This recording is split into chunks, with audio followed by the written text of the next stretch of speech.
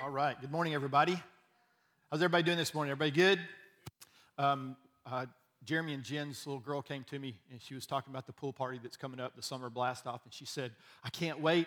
I'm gonna jump in.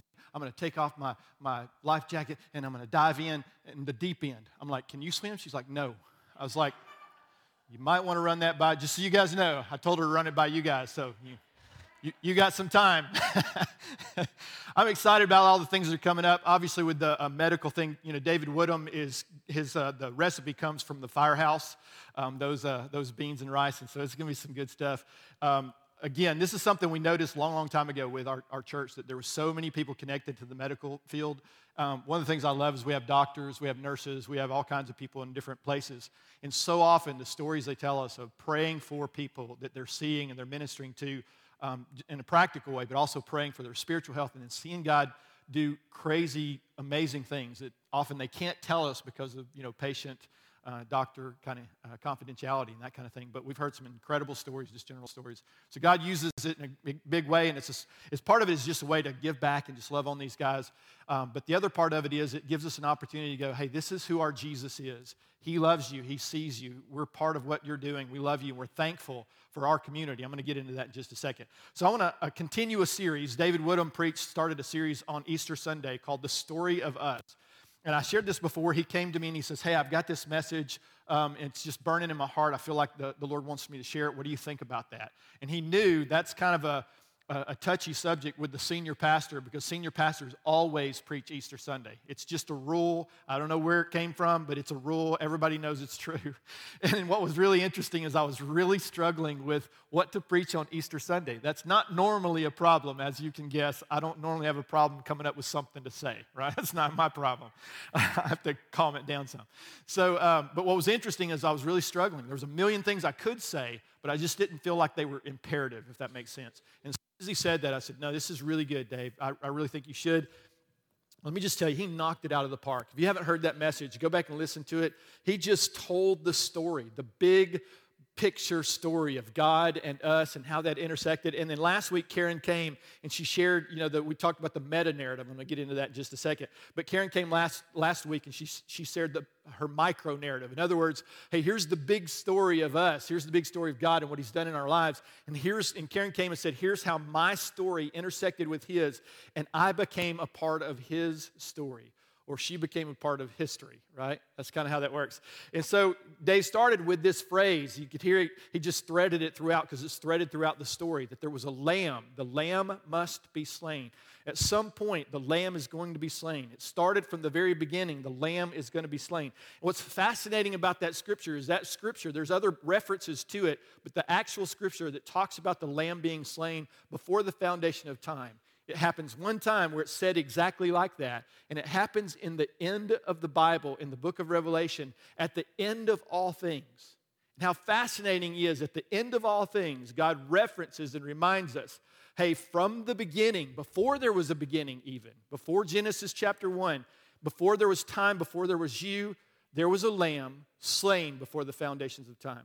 This is what we call a meta-narrative, the big picture story that all the other stories fit into one way or the other. And so what is a meta-narrative? Here's the definition you'll find on Wikipedia. And so you might want to go quick because Wikipedia changes every day. I'm just kidding. But I don't trust it. That's part of it. We're going to get to why I don't trust it in a second. But a meta-narrative is a narrative about narratives of historical meaning, experience, knowledge, which offers a society legitimation through the anticipated completion of an as yet unrealized master idea. And that means zero to you because I said it fast. But I did it on purpose because part of the problem with this meta-narrative and postmodernism we're going to get to in just a second is if they can make it confusing, you won't pay attention. Right? And you're just like, oh, it's no big deal. But it is consuming our culture, and we're going to get to that in a second. So what is it? It's a big picture, all-encompassing theme that unites all the smaller themes together into and through individual stories. In other words, it's kind of like you're going to build a house. The meta-narrative is the blueprint. The plumber comes in and he's running plumbing into, they start out even before the foundation is built. They're running plumbing, they're running lines. It's going to get covered with concrete, so it has to be done before the floor, right? But it's done because there's a big picture plan that says when the house is complete, all the pieces parts need to work together to make it a home. And that's what a meta-narrative is, just like a big blueprint that starts in the beginning, and usually we're caught up somewhere in the middle, but at some point it's going to come to a culmination and it's going to end, and when it does, it's going to make a whole lot of sense. So there are different kinds of meta-narratives. There's political ones, Marxism, free market capitalism, enlightenment, emancipation. These are all meta-narratives that try to explain the world, kind of like a big picture worldview that try to explain all the stories within it. And then religious meta-narratives like Hinduism, Buddhism, Islam, Christianity would be called a meta-narrative. Religious worldviews, basically. But a meta-narrative has the power to explain and purports to be true for all of life. In other words, this is what's going on. All the questions you have, when you say, why is this happening to me? The meta-narrative tells the big picture story as to why those things are going on. People say, I don't understand why God would allow sickness. Well, do you really want to know? Because he explains the whole thing in this best-selling book that he put out on Amazon. You can get it. I mean, you can actually get it for free. The Gideons will let you steal it right out of a hotel room, right? The whole point is there's a big picture story. If we really are interested in it and we really want to know, it's available to us. The problem is so often we don't like the way the meta-narrative pans out. We don't like what it has to say, so we reject the meta-narrative out of hand because we don't like the implications of it. And that's the danger. So here's the problem with meta-narratives. Our current culture does not believe in them at all. They just don't. So they prefer what's called a micro-narrative or an individual narrative. And so here's the way you know this is true. It became prominent in our culture in a way that you can understand it. And when I tell you, you'll remember. Oprah Winfrey comes on and she said a lot of crazy things, but this one was in particular was way crazy. And when she said it, I was like, that is so wrong. I'm so mad that I can't even tell you how wrong it is. This is what she said. You just need to live your truth. That is a micro-narrative. In other words, it doesn't matter what other people think. Truth is what you make of it in your individual perspective. It's all about what you think about. It's all individual. It's all about you. That's the problem with micro-narratives. They're all about you, right? But what's interesting about the meta-narrative that we're going to talk about is it is also all about you.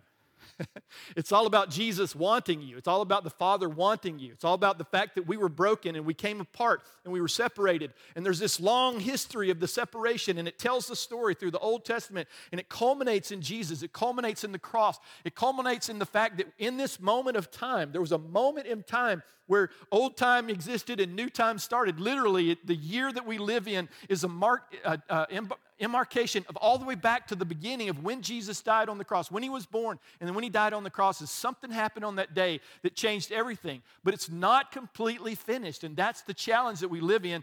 A lot of churches discovered this in the last 100 years or so. When the power of God started coming back on scene, we discovered that we live in a kingdom come, right? Jesus said the kingdom is here. He said it's coming, and then the cross came, and the kingdom was established. The power of the Holy Spirit was poured out on us as the church in the book of Acts. And so it began something powerful over the dark ages. We lost it over time, began to gain it back. And so the kingdom come and the kingdom not yet. Part of that is we experienced this morning when we're praying for me and praying for my healing. I'm like, Lord, I can feel a change already. I feel it's different. It's better than it was, but it's not 100%. And I've been 100% healed. I've been healed in the moment, and it's phenomenal. And I encourage you to get that if you can. Right? It's so awesome. But also, I've also been healed gradually. I've been healed supernaturally and gradually and supernaturally and instantly. And I prefer the instant. And I think you would too. And so, because a part of this is the kingdom has come, but the kingdom is also not yet. In other words, there are still some things unrealized in this meta-narrative, and some of that matters because you matter and you make a difference. So often people would come to Jesus and they'd say, how come this person wasn't healed? And sometimes he would say it was because of their unbelief. Right? And there are other times that people weren't healed, and he said, hey, why was this person sick? They were blind from birth. Is it because of the parents who sinned or because he sinned? He's like, no, neither one of them. It's not that they hadn't sinned. He's just saying that that's not where that blindness had come from. And he says, hey, this is for the glory of God. In this process where the enemy meant to destroy this person's life for their whole life and take away something God had given them from the beginning as a gift and wholeness and all those things, the enemy had tried to take it away. And in the story, Jesus intersects that story, and the whole meta-narrative changes in a moment. And that's the thing that we see is there's a beautiful thing that happens with when God begins to intervene. He begins to grab hold of some truth and put it inside of our heart, but there's some responsibility that you and I have to take hold of. So I want to just talk a little bit about the story of us. And do you know the story, actually? Do you know this meta-narrative? You know this big picture thing? What's interesting about the postmodernists, postmodernism is a reaction to modernism, where we came out of the 1950s after World War II, and science had cured polio, and science had done this, and science had done this, and everybody had money, and there was plenty, and all this stuff was happening in the world, and everybody's looking at going, we're going to create utopia, and then we did, and then it wasn't. Right? And so all the kids who grew up with their parents coming out of that postmodernism, who made all these promises how the world's going to be better, and then it turns out it wasn't. And they're mad and they're angry and they're like, well, your big meta-narrative, one of the meta-narratives was science is going to fix everything. And it didn't. And we know that because COVID, right? So follow the science. It's like, I did follow science and I don't like science anymore, right? Right? So it's letting us down. And so postmodernism is this reaction to that, saying, I'm not going to buy into all these big picture stories that's the story of everything, and somehow it's going to work out because I'm seeing that it's not working out. Which falls right into, interestingly enough, the meta-narrative of the gospel, the meta-narrative of the kingdom, the meta-narrative that God said, hey, there's a reason why everything's broken. Would you really like to know what it is? But the good news is it was broken, but it's now fixed, and you get to be a part of that. So what's fascinating about postmodernism is they don't believe in absolutes. And I've had great conversations with people who understand this, and they'll go, no, there are no absolutes. And I'm like, I can't wait for them to say that, because right as they finish, I say, you do know that statement was an absolute. There are no absolutes is an absolute, right? And what happens is when you do that, it just cuts our legs out from under us, and we realize that truth is truth and everything else is an opinion, right? We know that. Everybody knows that. We know there are what's the word for it? There are nuances to things. We get that. I get there are nuances to things. It's like that people say, if God was good, then why is there evil? It's a great question. Do you really want to know the answer? Because I can't just say, well, God is good, because you're looking at the world going, I want to explain this complex meta-narrative, and you just said God is good, and that makes no sense. But it can, because a meta-narrative is a big, big story. And it takes a little bit of time to tell that story. And I don't know if you guys know this, but our culture has turned into this microwave mentality that if you can't put it on a little square box inside social media, then I don't want to hear about it. It's like, well, it takes time sometimes to tell these stories, right? So anyway, what's really also ironic about postmodernism and the fact that postmodernism doesn't believe in meta-narratives, postmodernism has become the new meta-narrative. I just think that's hilarious. Because the whole idea is like, we've got this figured out, and what we're saying is there are no absolutes, because if there aren't any absolutes, then you're not accountable, right? That's why that works, why people like that idea. It's like, I don't want to judge you for the way you're living, because if anybody can be judged, then that means I can be judged, right? If I say what you're doing is wrong, that means there's a right and wrong. If I agree to the fact there are absolutes, then I'm accountable to the absolute. I'm accountable to truth.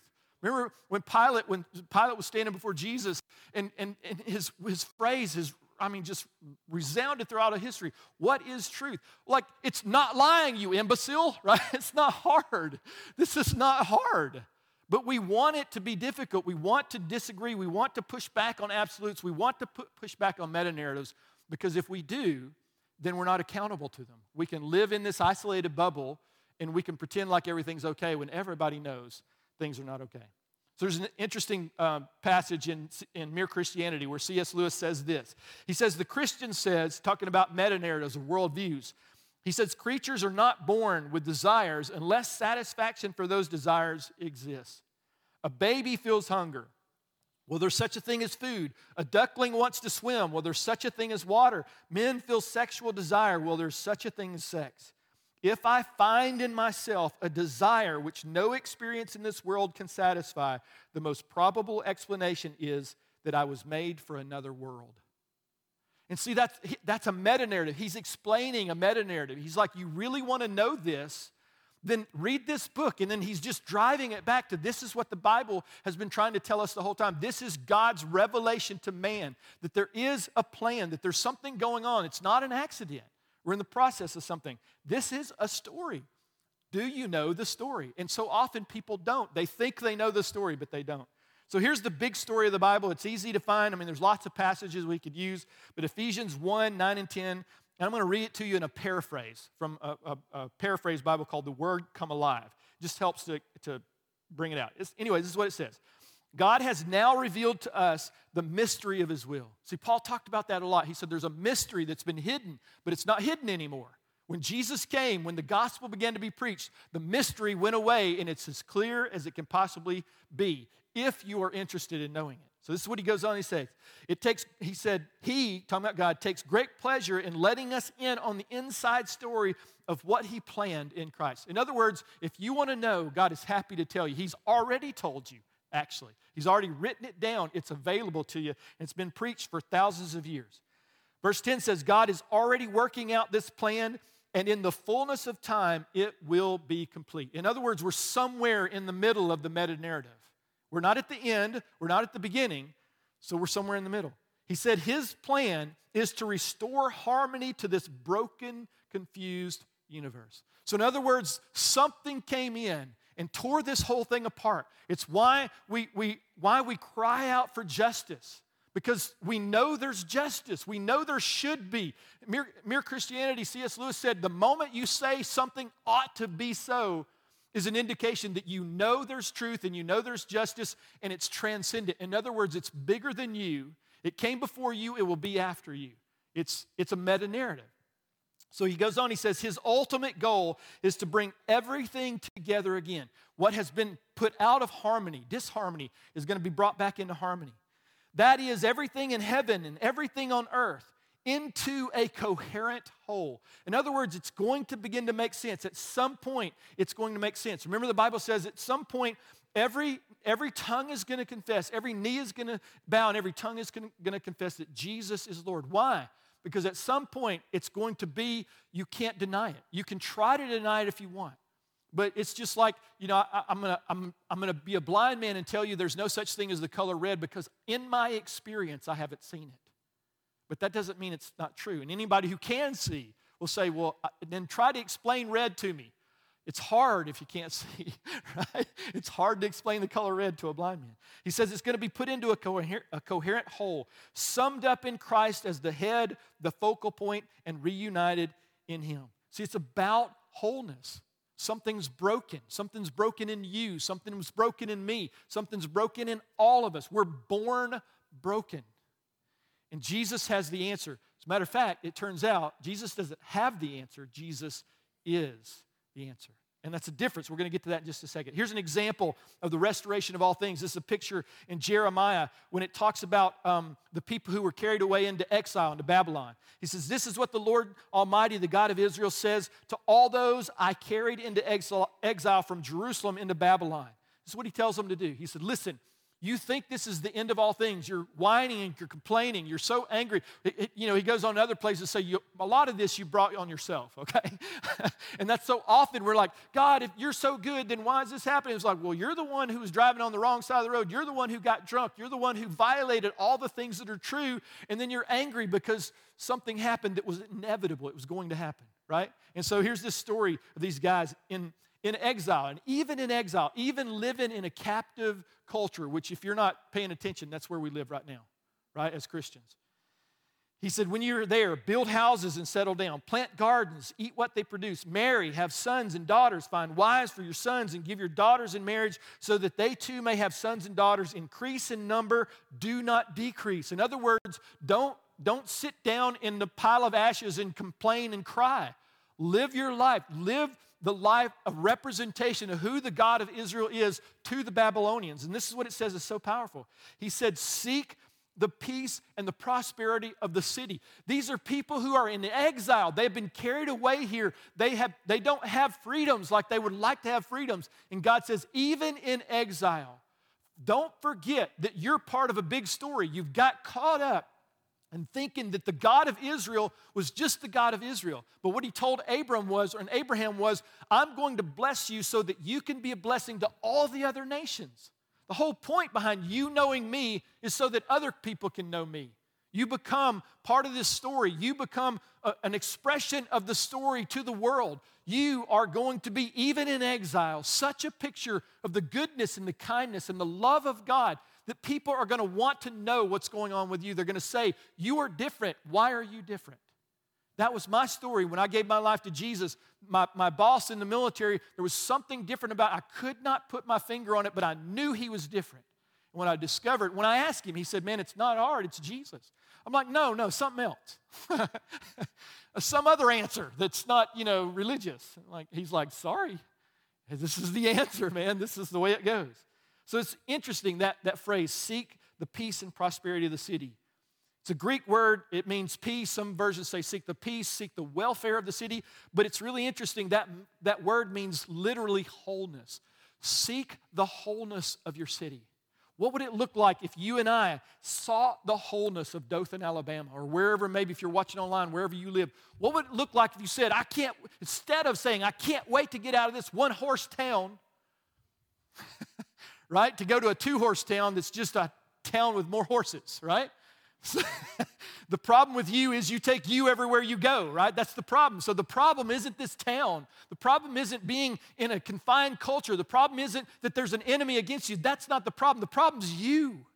The problem is you haven't bought into the meta-narrative. You haven't said, you know what, I can lean into even in suffering, even when the world looks at me and goes, why are you so happy? It's like, I can tell you, but you're not going to like it, right?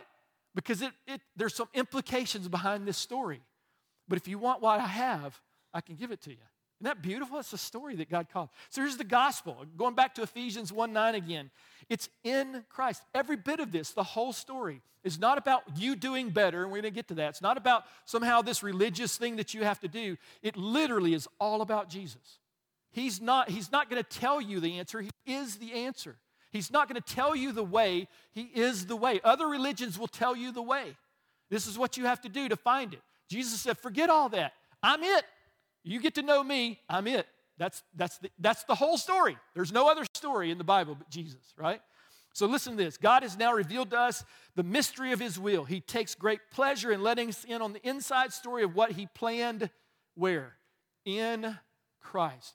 Everything he planned is in Christ. Everything that's going on in your life is in Christ. Everything that's going on, everything that the whole your job, your career, your family, everything is in Christ. He goes on down toward the end of the verse. He says, after he talks about being a coherent whole, he said it's summed up in this way: in Christ as the head. In other words, the only way this is going to work, this meta-narrative, this big story, is if you are submitted to the story. If you are submitted to the main character of the story. The main character is not you, even though it's about you. It's about a God who loves you. And even though we were broken and we went far away, that he made a way we couldn't make and drew us back to him. He could have just said, like in the days of Noah, I'm going to kill everybody. If there's nobody righteous, I'm going to kill them all except Noah and his kids, right? So build a boat, Noah, and we're going to, we'll save you. And so he starts again, right? And on the cross, Jesus just said, you know what? Right before in the garden, I let this cup pass. Matter of fact, you know what? I'm sick of these people. This would have been my version. I don't like any of them, right? They're all bad. Goodness gracious, we'll be by ourselves. But he didn't. He didn't do this. His heart was longing. He made us on purpose because he longed to be with us. The Bible says that this gospel is stuff that the angels long to look into, but they can't understand it. You know why? Because they can't be redeemed. They're part of the story, but not in the way that you and I can be part of the story. Nobody else in all of humanity, as much as you want to hug a tree or save a well, neither one of those can be redeemed. Only you can. Only you can. And that's the story of the gospel. All of this, everything about you is wrapped up in Jesus. He says this is what's going to happen at the end of time. Christ is going to be the head. In other words, we're going to submit. He's the focal point, and everything, all the universe is going to bring in harmony, this coherent whole in him. There's no other way that it's going to happen. No other meta-narrative answers the questions, the big picture questions. None of them do. So Jesus is the point of the story. You see this in Hebrews. It traces themes that start all the way back in the Old Testament, and it culminates in the story of Jesus. He says, in the past, this is Hebrews 1, in the past, God spoke to our people through the prophets. Here's how God worked in this part of the story. But he says, and now, but in these last days, God has spoken finally and completely and wholly through his Son. You go read Hebrews. The whole story of Hebrews is about nothing is as good as Jesus. Nothing, right? And it goes through all that, and he says, the Son shows the glory of God. He is the perfect copy or representation of God, God's nature. He holds everything together by his powerful command. You know, when I was studying science, and they told me that these atom, you know, these parts of the atom are held together, but nobody knows how. And then I read that, and I'm like, well, that's how. You can call it something else. You can give it a Latin name if you want, but it's Jesus holding it together, it turns out, right? But we're like, well, that's too simple. Well, maybe. But it's still true, right? Jesus somehow in his word is holding the whole universe together. And as hard as it's trying to split apart and break apart, Jesus said, when it's all said and done, I'm going to bring it all back together, and it's going to be in harmony. You are going to be in harmony if you submit to the headship of Jesus. But you have to do something with the story. It's not enough to know there's a story. Everybody knows there's a story. It doesn't take long as a child for you to figure out the world is bigger than you. When you're 2, the whole world revolves around you. Somebody said one time, they're like, hey, how do you reason with a 2-year-old trying to be a good parent? And my friend who was standing there said, you can't reason with a 2-year-old. Just tell them what to do, right? At some point, you're going to reason with them, but not when they're 2. Just go, do this, stop poking your brother in the eye, whatever. And sometimes that's where we are. It's like, well, you can't reason with people who are unreasonable. That's true, which is why we have police forces. Is why sometimes we have to take a stand when we don't want to take a stand because some people are unreasonable. But at some point, at the end of it all, every knee is going to bow and every tongue is going to confess. This is the story. It's always been the story. Whether I like it or not, it's the story. You have to do something with the story. You have to believe the story. It's not enough to hear it. You have to believe it. And then you have to become part of that story. In Romans, Paul talks about the Gentiles, and he's trying to make an argument for the Gentiles coming into the story because the Israelites had gone into that same mindset they'd come out of when they came out of Babylon. There's like, everything that God's doing is all because we're special. But who cares about the heathen, the pagans, right? Who cares?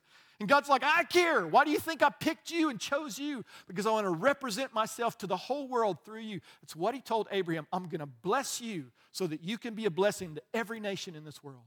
And this is why Jesus has saved you. Not so you can spend the glory of what God has done on your own life, although you can. But he's called you to, why are you still here? If it's just about you and finding a relationship with Jesus, you've done that if you're a Christian. Why are you still here? Because the story's not finished and you're part of the story. You get to tell the story. We're going to get to that in a second. Here are the implications, though, of believing the story. Do you believe the story? Martin Lloyd-Jones, who's a British pastor, he's passed away now. He talked about the gospel being good news. You've heard me say this. It literally means news almost too good to be true. That's what the word gospel literally means. He said this. He said, advice is counsel about something to do that hasn't happened yet, but you can do something about it. That's what advice is. It's like, you should pay off your house early. It's like, yeah, I should. That's good advice, right? It's hard, though. Give that a shot. That's very difficult to do, right? But that's advice. He said, news, though, is about something that has happened. You can do nothing about the story except respond to it. It's the only thing you have.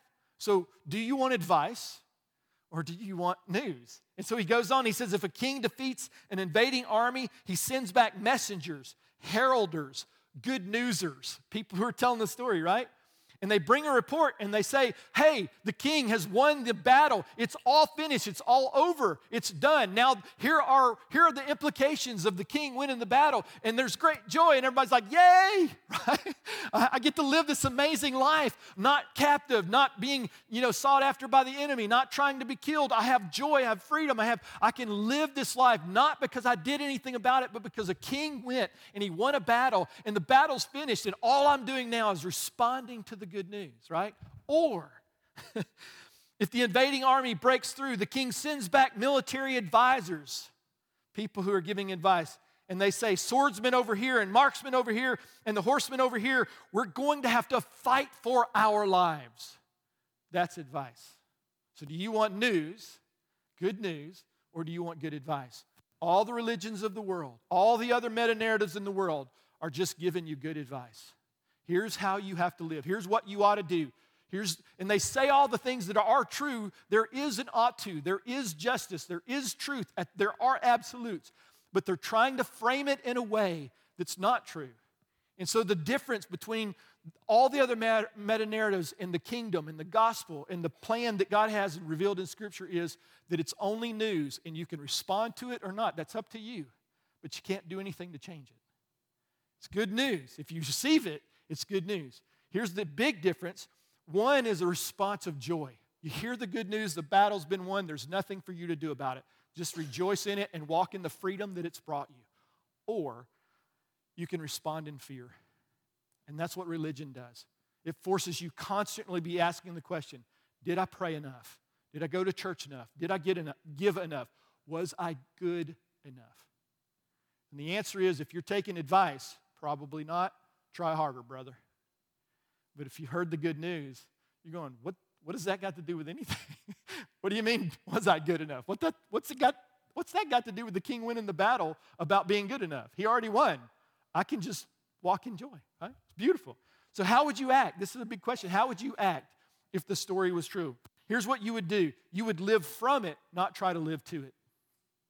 So it's different. You wouldn't try to get God's approval. You would realize you already have it. That's what would happen if you believed this story. How do you know someone's been saved? People ask me this, how do you know someone's been saved? Because they're living from something, not to it, and it's not very difficult to see. You can see them, you can see the stress on their lives, you can see the fear in their eyes, you can see all of that culminating in there's something I have to do to get God's approval.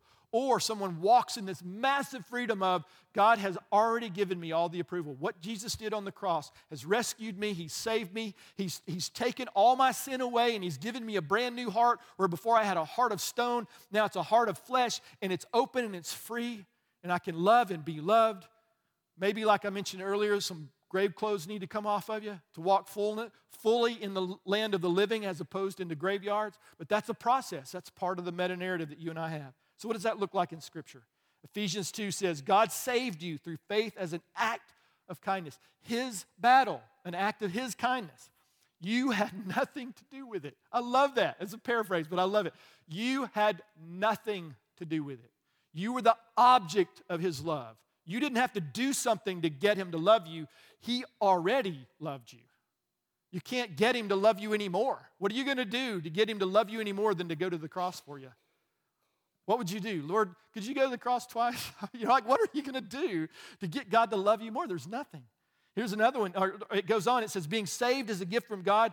It's not the result of anything that you've done, so no one can brag about it. Titus says, He saved us, but not because of anything we had done to gain His approval.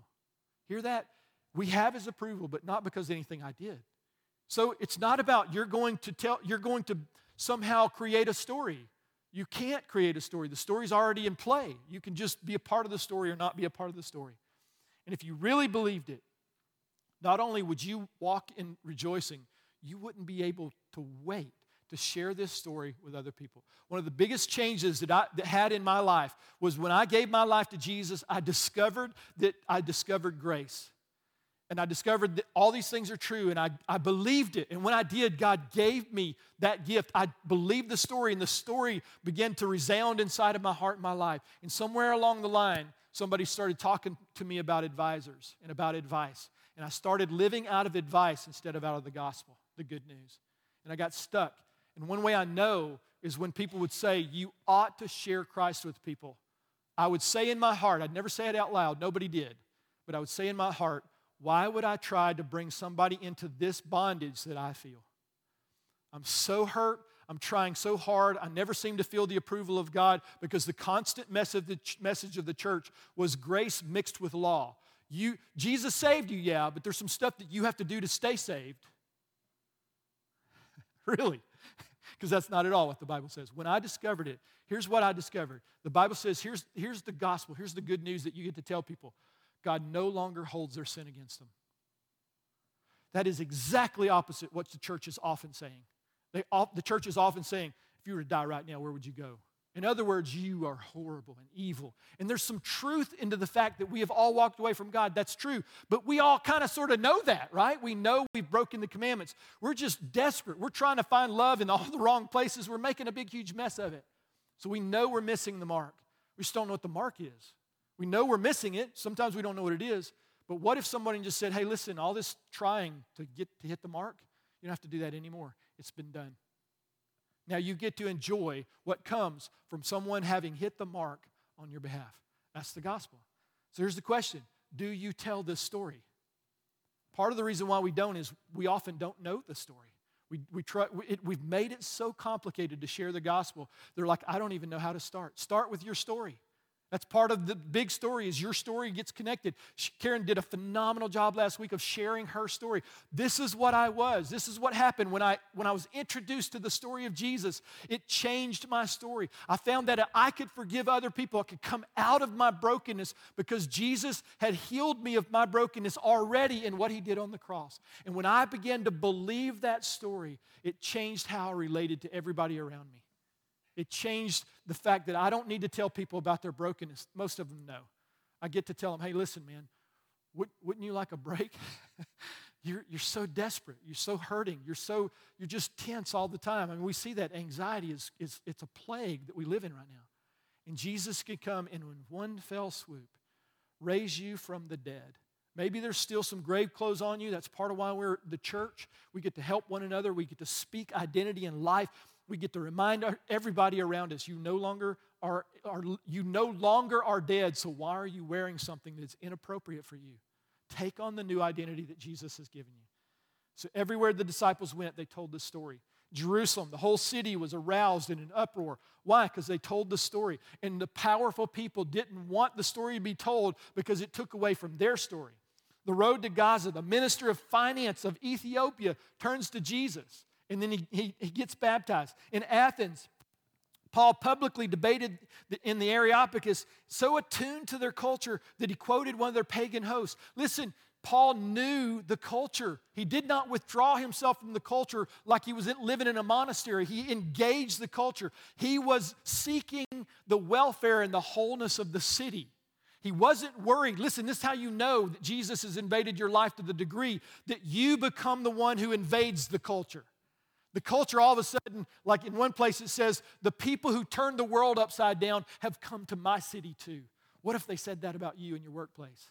What if nothing they could do? I had a friend, and he was in the military, and he was a guard at a nuclear facility. And the whole time he was there, he's captive. He can't leave. And all the guys around him, there's hardly anybody there, outside of these guards. And they would all bring out their pornography. This is back when it had to be a book, right? So they had all the pornography. They bring it by, and they would literally, because they knew he was a Christian, they would grab him and hold his head and hold his eyes open and show them this pornography. Because, again, if he submitted to that meta-narrative that they were trying to feed him, it made them less accountable for what they knew was wrong. And so he's persecuted. And they did that one time, and I said, what happened, man? His name was Pat. I said, Pat, what happened when they did that? He said, I couldn't, they held my eyes open. He said, they hold the picture, and he goes, and they said, what do you think about that? And he said, you know what? He said, Jesus loves her just as much as he loves you. And quietly, they folded up those pornographic magazines and went on their merry way. Because how do you argue with that? You can't change somebody who's been changed on the inside. You can't do it, right? So this is the story. You get to tell people the story. Some with what you do and how you live, obviously, but often in who you or the words that you speak. This is what the Bible says in Genesis. The Lord said to Abram, I'll make you into a great nation. I'll bless you. I'll make your name great, and you will be a blessing. We have forgotten that. He goes on, he says, I'll bless those who bless you, and whoever curses you, I'll curse you, and all peoples on the earth will be blessed through you. Why? What did Abraham do that the others didn't? The Bible said that God comes to him and tells him something, and that Abraham believed God, right? What did he do? God comes and says, I want to tell you a story, Abraham. And Abraham said, I believe it. And the Bible says literally, it was accounted to him as righteousness. It's the same story that Jesus, he's telling the story of Jesus before Jesus had a name, before he had a name that he could recognize years, 1,000 years go by, however long, and Jesus comes on the scene, and now the story has a name. But before then, it was just God said, I'm going to tell you a story. Do you believe me? And Abraham said, I do. And then God said, I'm going to bless you because you believe my story. I'm going to pour out my favor and my kindness on you, not because you deserve it, but because you believe my story. And from this, from believing this story, you are going to be a blessing to every single nation around you. Every person who comes around you, you're going to be a blessing to them. If they choose not to believe the story, if they want to fight and persecute you, they're trying to curse you. That curse will come right back on them. You don't even have to worry about it. But if they bless you and they begin to believe your story, the same blessing that is upon you because you believe the story will come on them because they believe the story. I don't know about you. I can't wait to tell the story. Everybody I know, I'm trying to find a way. I'm like, how do I weave the story into the, I'm like, that happened to me. And then somebody prayed for me. And they're like, I don't want to talk about that. And they walk away. I'm like, man. It's like if you just listen more to the story, right? If we could just tell the story. It's never about telling people they're broken. It's about telling them how God has made them whole. We focus so long on the bad news that we've forgotten that we're not called to tell the bad news. We're called to tell the good news. I'm wrapping this up. This is 2 Corinthians 5:17. Again, a paraphrase. Whoever is a believer in Christ is a new creation. Why? Because you believe the story. The old way of living has disappeared. A new way of living has come into existence. God has done all this. He has restored our relationship with Him through Christ. Remember, Jesus is the way. This is how come you have peace? Because the absence of peace is because you were disconnected from the one who made you. You were living in disharmony to the universe, right? This is the story.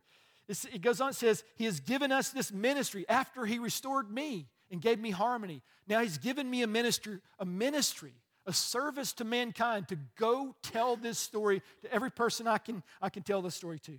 He says, in other words, God was using Christ to restore His relationship with humanity. He didn't hold people's faults against them. He no longer holds your sin against you. What if you told the person who's driving you crazy and who's angry and who's bitter and they're acting out of all this brokenness and unwholeness inside of them, what if you were able to tell them the story?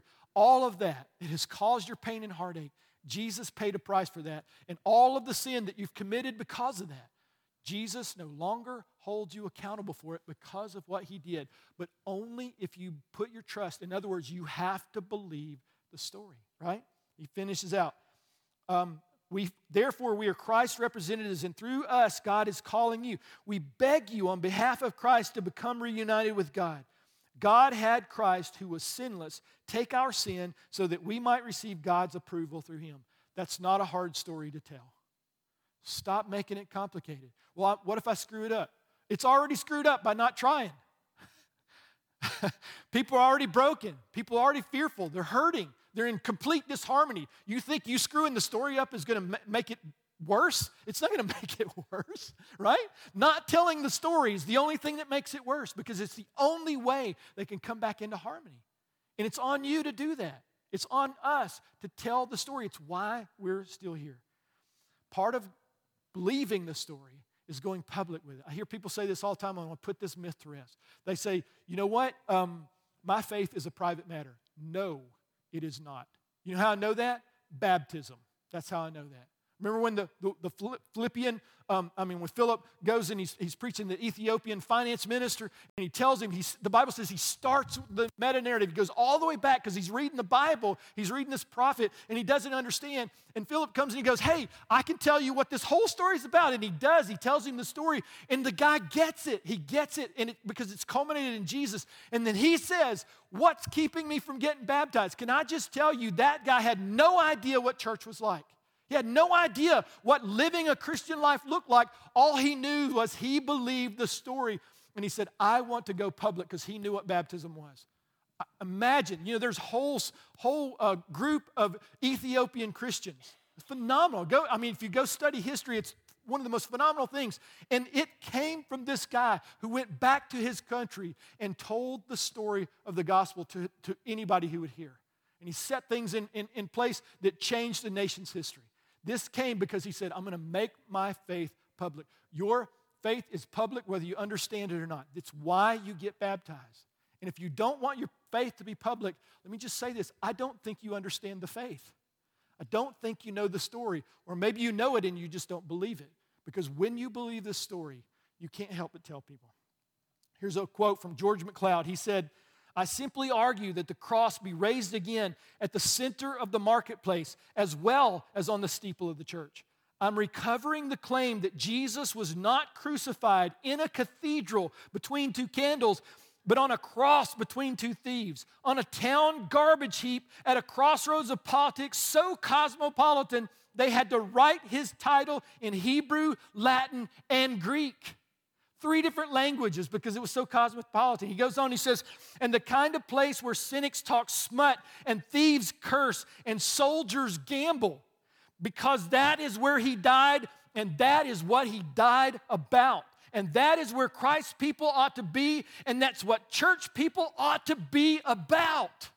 We have a story that has literally changed our lives. Why are we being quiet? And it's not about right and wrong. If you want to make this about politics, you are going to screw the whole thing up because you're telling the wrong story. So tell the story of Jesus. I heard somebody say this, Christian is not an adjective. You can't be a Christian Republican or a Christian Democrat. You can just be a Christian. And maybe you disagree with politics, and that's fine. But if you make it about politics, you're never going to get to tell the story of Jesus. So forget all that stuff. Suffer because of it. But tell the story of Jesus and let Jesus sort out their politics. Amen? So let me close with this. Have you just heard the story? Or are you the story? It's the only question. You will not proclaim this story until you have become this story. I shared this earlier in the message, but I'll bring it out as a close. Psalm 107:2 says this, let the redeemed of the Lord tell their story. Peter says in 1 Peter 1:12, he's talking about the prophets there was the revelation of this story, and he says, they were not serving themselves but you when they spoke of the things that they'd been told by you, those who have preached the gospel to you. He's saying, here's what they looked into. They didn't understand it. They couldn't understand it because it was going to be revealed through Jesus, but finally it was revealed in Jesus. The gospel was preached to you, and this is what he said. He said, even the angels long to look into these things. So just think for a second. What Peter's saying is, the angels, eternal, right? The judgment for the angels already occurred. That occurred a long, long time ago before man. We know this because the devil is one of the angels, and he shows up in the first chapter of Genesis. And so it was settled. A third of the angels, the Bible said, were cast down. That occurred somewhere in time past. But ever since then, all the angels that are left, all the ones who said yes to God, who are settled in eternity, for all of eternity, they're angels. They're more powerful than you can imagine. When they would appear to people, the Bible says that people would fall down as if dead and worship them like they were God. They were so powerful. And they would say, don't worship me. I'm just like you. I'm a created being, right? The Bible says from heaven, from the balconies of heaven, these angels look down and they see somebody give their life to Jesus. And they go, I don't understand that. I don't know what it's like. I can't understand having not been redeemed and then be redeemed. I don't know what it feels like to be that kind of captive, to be so broken and so lost and so undone. And my only hope is hell. And I started here on earth because I'm living out of the brokenness, and it's crushing me, and it's crushing my family, and it's crushing my city. And the angels look down on that and they say, I don't know what that is, but I want to know. I can hear the testimonies, and the song of the redeemed resounds throughout the earth, and I don't understand it because I've never been redeemed. But you and I, we have been redeemed. We have been purchased with a price we could never pay. And the story needs to be told. And we whine and complain, and I know because I do it too, and I feel like the Lord's saying it's time for that to stop. Just understand, if you could just focus on the story, if you could focus on the fact that you've been redeemed, the only story you're ever going to tell is the story of the redeemed. So I want to challenge you as we close. I want to challenge you. If this story doesn't move you like it used to, would you get on your face? Would you suck carpet until you have an encounter with God and you really understand this story again? Because I don't know about you, but somewhere along the way, I've lost some of that power, and I've lost some of that joy, and I've lost some of the excitement of being able to tell the story before this is all wrapped up and it's finished and nobody gets to hear the story ever again. But in the meantime, Jesus said, you must work while it's day. And my friend, it is day right now. The night is coming, and nobody's going to work. It's going to be done. When Jesus talked about the harvest, he said, pray to the Lord of the harvest, not for a harvest. The harvest is already ready. He said, pray that laborers would be sent into the harvest. What does that mean? People who will tell the story. People who've had the story they have become the story. So it's not hard to tell the story. And maybe you I could be a better apologist. I don't care. I'm just being honest with you. I don't care. Stop. Just tell the story the best you can. And the more you tell the story and the more you are the story, the more the grave clothes come off of you, the more you're going to tell the story, and the more powerful and the greater impact the story is going to have on the people around you. And one day when you get to heaven and you look across a sea of people that came into the story because you told your story, it will be worth every single suffering, every single brokenness, every single persecution that anybody ever brought against you. It will be worth it. And you will walk in the kind of joy that we can only imagine and taste of here. So I'm not trying to put a trip on you, a guilt trip. I'm trying to motivate you because I want to be motivated too. We have a story to tell. And when we tell this story, people are going to come to know Christ, and their grave clothes are going to fall off of them, and they're going to walk into such joy you and I can't even begin to imagine. Won't you stand with me? If you've never made Jesus the center of your story, if the story's always been and only about you, it's time. It's time you believe the story. I've told it this morning. It's time you believe the story. It's time you say yes. What does that look like? Just enter into it. Jesus, I believe. I believe what you did on the cross was enough. I believe that it's not my actions. It's not all the things that I can do. It's what you did on my behalf. I believe it, Jesus. And if you can do that, that's all that it takes to come in to know Jesus, to let go of your sin and take hold of his righteousness, to make the great exchange that he's made available because of what he did on the cross. You're the only one who can do that. No one can do that for you. You can't do it for your kids. You can't do it for their posterity. You can only do it for you. And if you tell the story with your life and you tell the story with your words, everybody around you gets the story. And if that's you and you've been hearing the story and you know what, it's time that I made Jesus the Lord of my life, would you just do that? We're going to pray. I'm going to ask everybody to bow their head. If you've never done that and you want to do that this morning, whether you're here in this room or if you're online, it's a simple prayer. The prayer isn't magic. It's just an acknowledgement that you believe the story. So pray with me if that's you. Jesus, I believe your story. I believe that you died on the cross for my sin. Lord, for what I did, I couldn't pay. But Lord, you paid it all so that I could come to know you and that you could make me a part of the story, Lord, and that so I could go on and tell the story and make everybody else around me part of the story. Lord, you said you gave me a ministry of reconciliation, a ministry to tell the story and see people redeemed. So Jesus, I give you my life and I say yes to the story and say thank you for the story. In your name I pray. And Lord, I just pray for every believer here in this room. We call them believers because they believed your story. Lord, that fire would rise up and again inside of us and we'd be so excited about the story, Lord, because it's the most incredible story we've ever heard and ever been a part of, and we forget. God, help us not let the distractions of this world take away the joy of our salvation. Lord, take away the joy of knowing and living the story, and Lord, most of all, of telling the story to others. Help us do that better. In Jesus' name I pray. Amen. This morning, if you need prayer, it's our heart and our passion, our love to pray for you. If that's you, we'll have our ministry team up here. We'd love to pray for you. Otherwise, have a wonderful, wonderful week. We love you guys.